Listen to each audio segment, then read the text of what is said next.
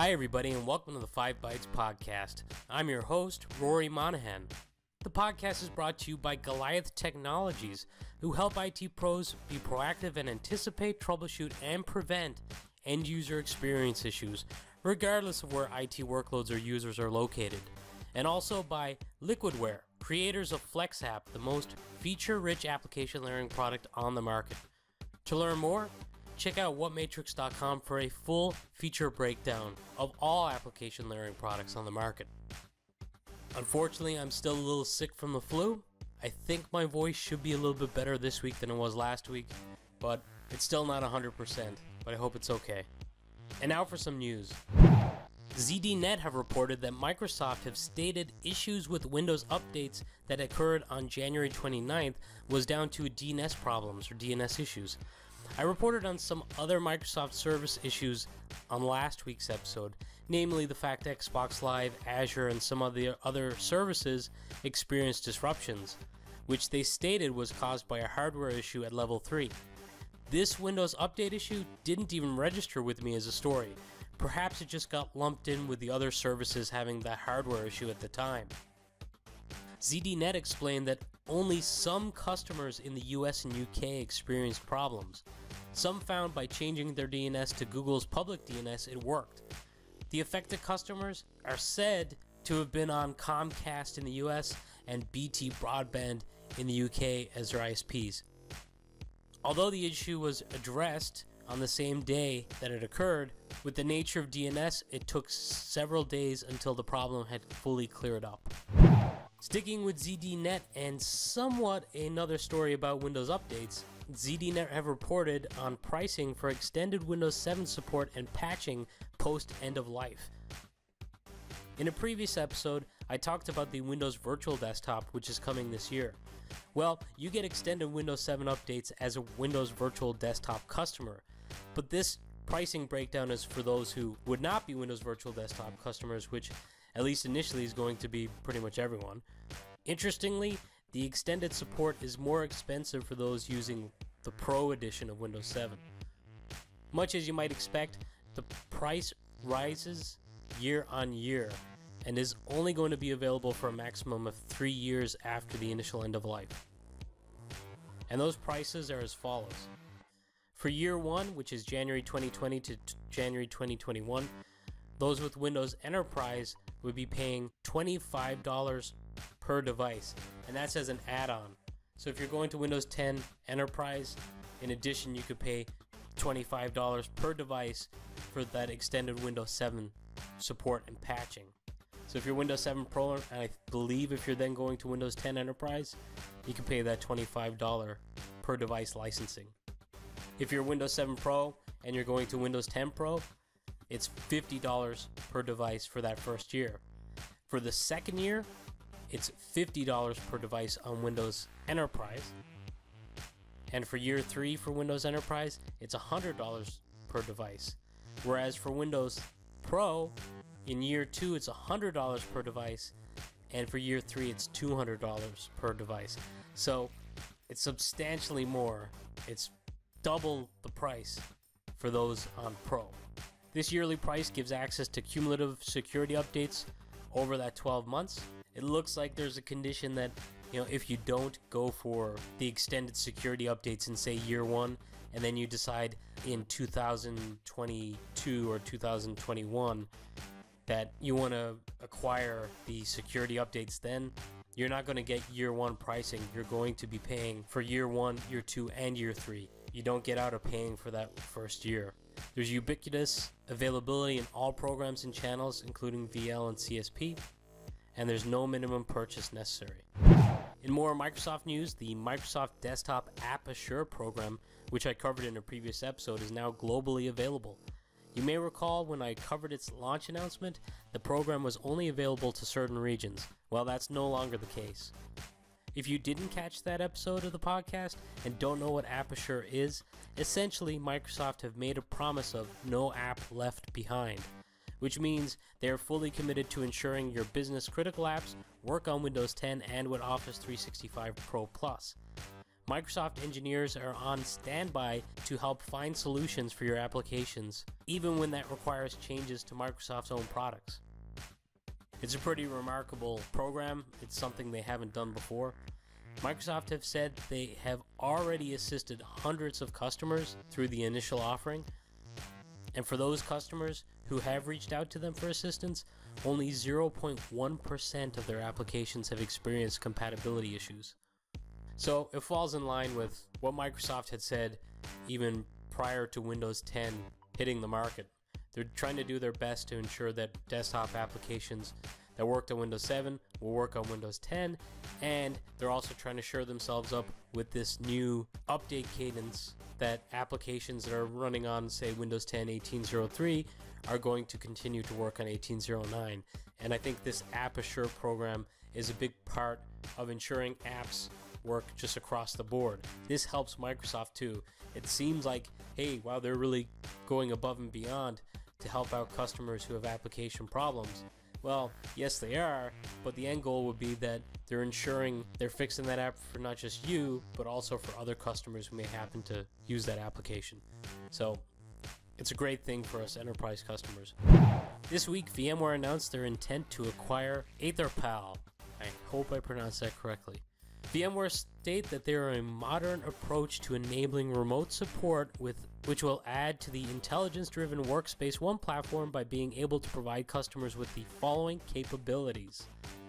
The ability to remotely connect to any device in seconds from the Workspace ONE console using any web browser, view any device screen in real time as if it were in your hand or through a computer's controls and keyboard, resolve problems faster with immediate visibility into key device information, including hardware information, OS information, memory, storage, diagnostics, network information, and more. You'll also be able to retrieve and distribute files to remote devices to retrieve logs and update configurations. You'll be able to maintain user privacy and control while enabling your remote support from your enterprise IT. To me, this makes a lot of sense with VMware Workspace ONE. They continue to put together a very compelling stack for modern mobile device management. It's interesting to see the way that VMware is approaching a modern workspace and just a modern digital worker needs, and how Microsoft are, and how Cisco and Citrix and just everyone who's involved in this mobility and end user computing space. It's a great time to work in this area. Kudos to Mozilla. According to Ars Technica, on March 16th, Mozilla will release Firefox version 66, which will by default prevent auto-playing videos from playing. Yay! Google Chrome introduced a feature to try and prevent auto-playing videos, but made some exceptions. Mozilla's approach is much more restrictive.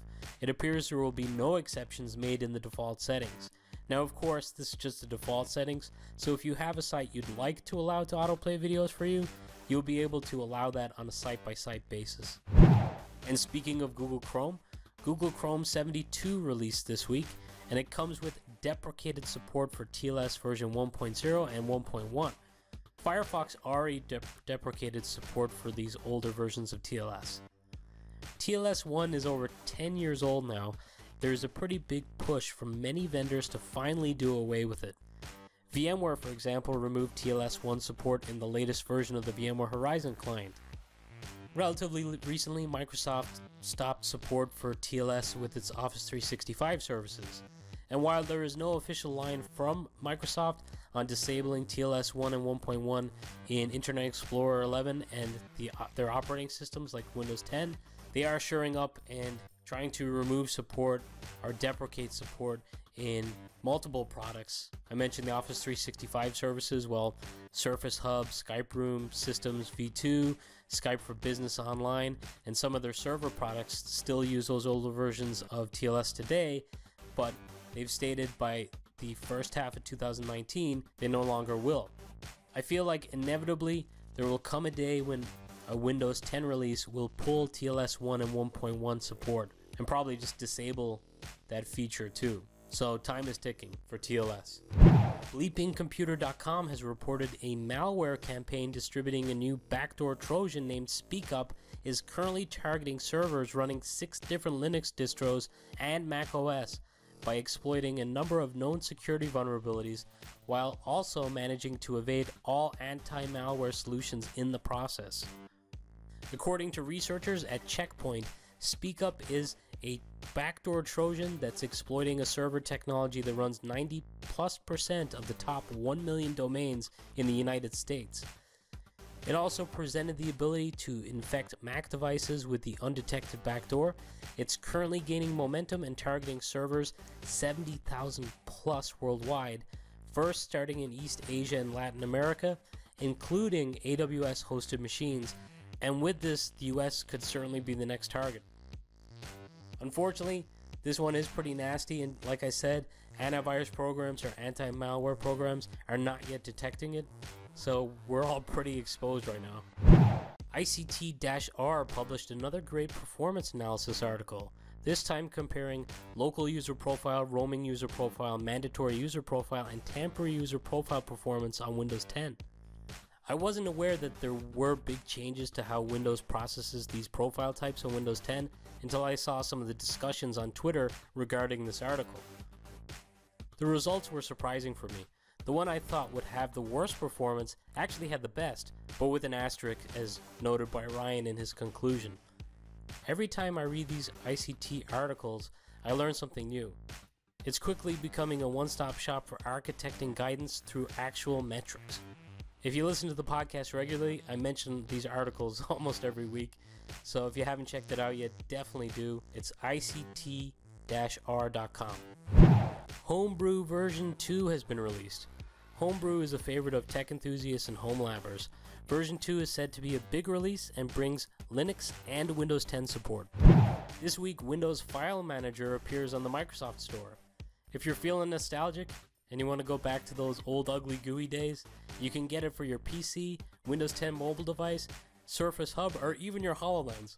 I would love to see this thing on a HoloLens. I'm a little late reporting on this next one, but Backblaze.com reported on some hard drive failure rates for 2018. The good news is that this report has been produced for over 5 years now, and the 2018 annualized failure rate of 1.25% was the lowest by far of any year they've recorded. For this year's study, 104,954 hard drives were analyzed. The results provided aren't all that straightforward, as some of the drives were used for more days than others, and in some cases, for certain models, they tested against a higher number of drives than for other models. For example, in the results you'll see the Toshiba MD04ABA500V 5TB drive was tested using 45 of the drives and was tested for a total of 16,335 days combined with 0 failures. Now, if I just saw that number by itself, it would be very impressive, but then you see some of the other drives like the Seagate ST10000NM0086 10TB drive, which they tested against over 1,000 drives for more than a combined 442,000 days, and that had 4 failures. It's like, well, they've certainly tested more of those drives for a longer duration, so 4 failures isn't that bad when you stack up the numbers. Really, overall, as stated, the majority of the drives that were tested fared very well. A couple of the smaller capacity drives had higher failure rates, which is interesting to me. They must be investing in those larger volume drives that obviously they'd be selling for the most amount of money. Uber Agent version 5.2 has been released, which provides Firefox web app performance metrics, adding to its capabilities for Internet Explorer and Google Chrome, which were already available. Edge support is coming in future.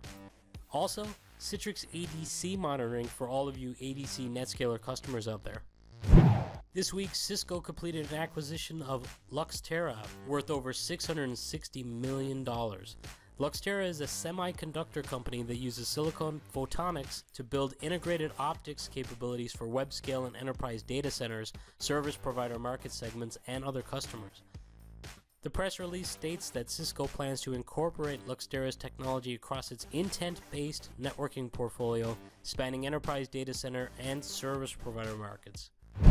It looks like E2EVC, the awesome conference, looks set to hold an event in Lisbon, Portugal on November 8th through November 10th. And now this episode's hot job. John Hickles, head of cybersecurity at Source Technology, posted a job opportunity this week stating he is looking for an experienced red teamer for a remote role based in the United States. The candidate must have experience with full scope red teaming and be based in the US. And unfortunately, no visa sponsorship is on offer. If interested, check out the link to contact John, which will be found with this episode, which is episode 58 on 5bytespodcast.com under reference links or in the YouTube description. And now for this episode's weekly webinar. This week's featured webinar is by Microsoft MVPs Paul Winstanley and Morris Daly. They hope to show you how to keep your devices safe in a increasingly rough and tumble IT landscape. By the end of it, you should be able to improve your protection with expert advice on security feature management with Configuration Manager, SCCM, and Intune, servicing and patching, Windows Defender Suite feature management, configuration baselines for security, encryption, biosecurity, third-party patching, and Windows Defender application control, and much more. With Windows 10 migrations being a hot topic this year, and Windows Defender in particular growing very much in popularity as an antivirus solution now. You know, Microsoft have always been kind of belittled in that space, that they're late to the game and getting an antivirus onto the operating system. And now that they have, they get slighted quite a bit. But Windows Defender has come on in leaps and bounds. So if you're doing a Windows 10 migration, this is definitely one worth checking out for that alone, to see how you can manage it with your existing configuration manager and Intune. The webinar will be held with Adaptiva on Tuesday, February 12th at 9 a.m. Pacific, 12 p.m. Eastern, or that's 5 p.m. GMT for those in Europe. And now for this episode's scripts, tricks, and tips. Damien Van Robeys shared a pretty nifty free tool for checking BIOS settings on any Dell, HP, or Lenovo machine. You can run the tool to check BIOS settings on remote machines, or just check your local machine that you're running the tool on. You can even compare BIOS settings between machines, which could be handy if you're, say, having issues on a certain model of laptop in the organization and want to compare one machine that's working and doesn't have an issue with another one that's having the problems. I love this kind of community content. These types of tools are real lifesavers. They just save so much time, and they're free. I strongly encourage you guys to check that out. As always, everything I reference on this episode will be featured in the reference links on 5bytespodcast.com, which is with episode 58, and in the YouTube description. That's it for another week. As always, thank you guys so much for listening.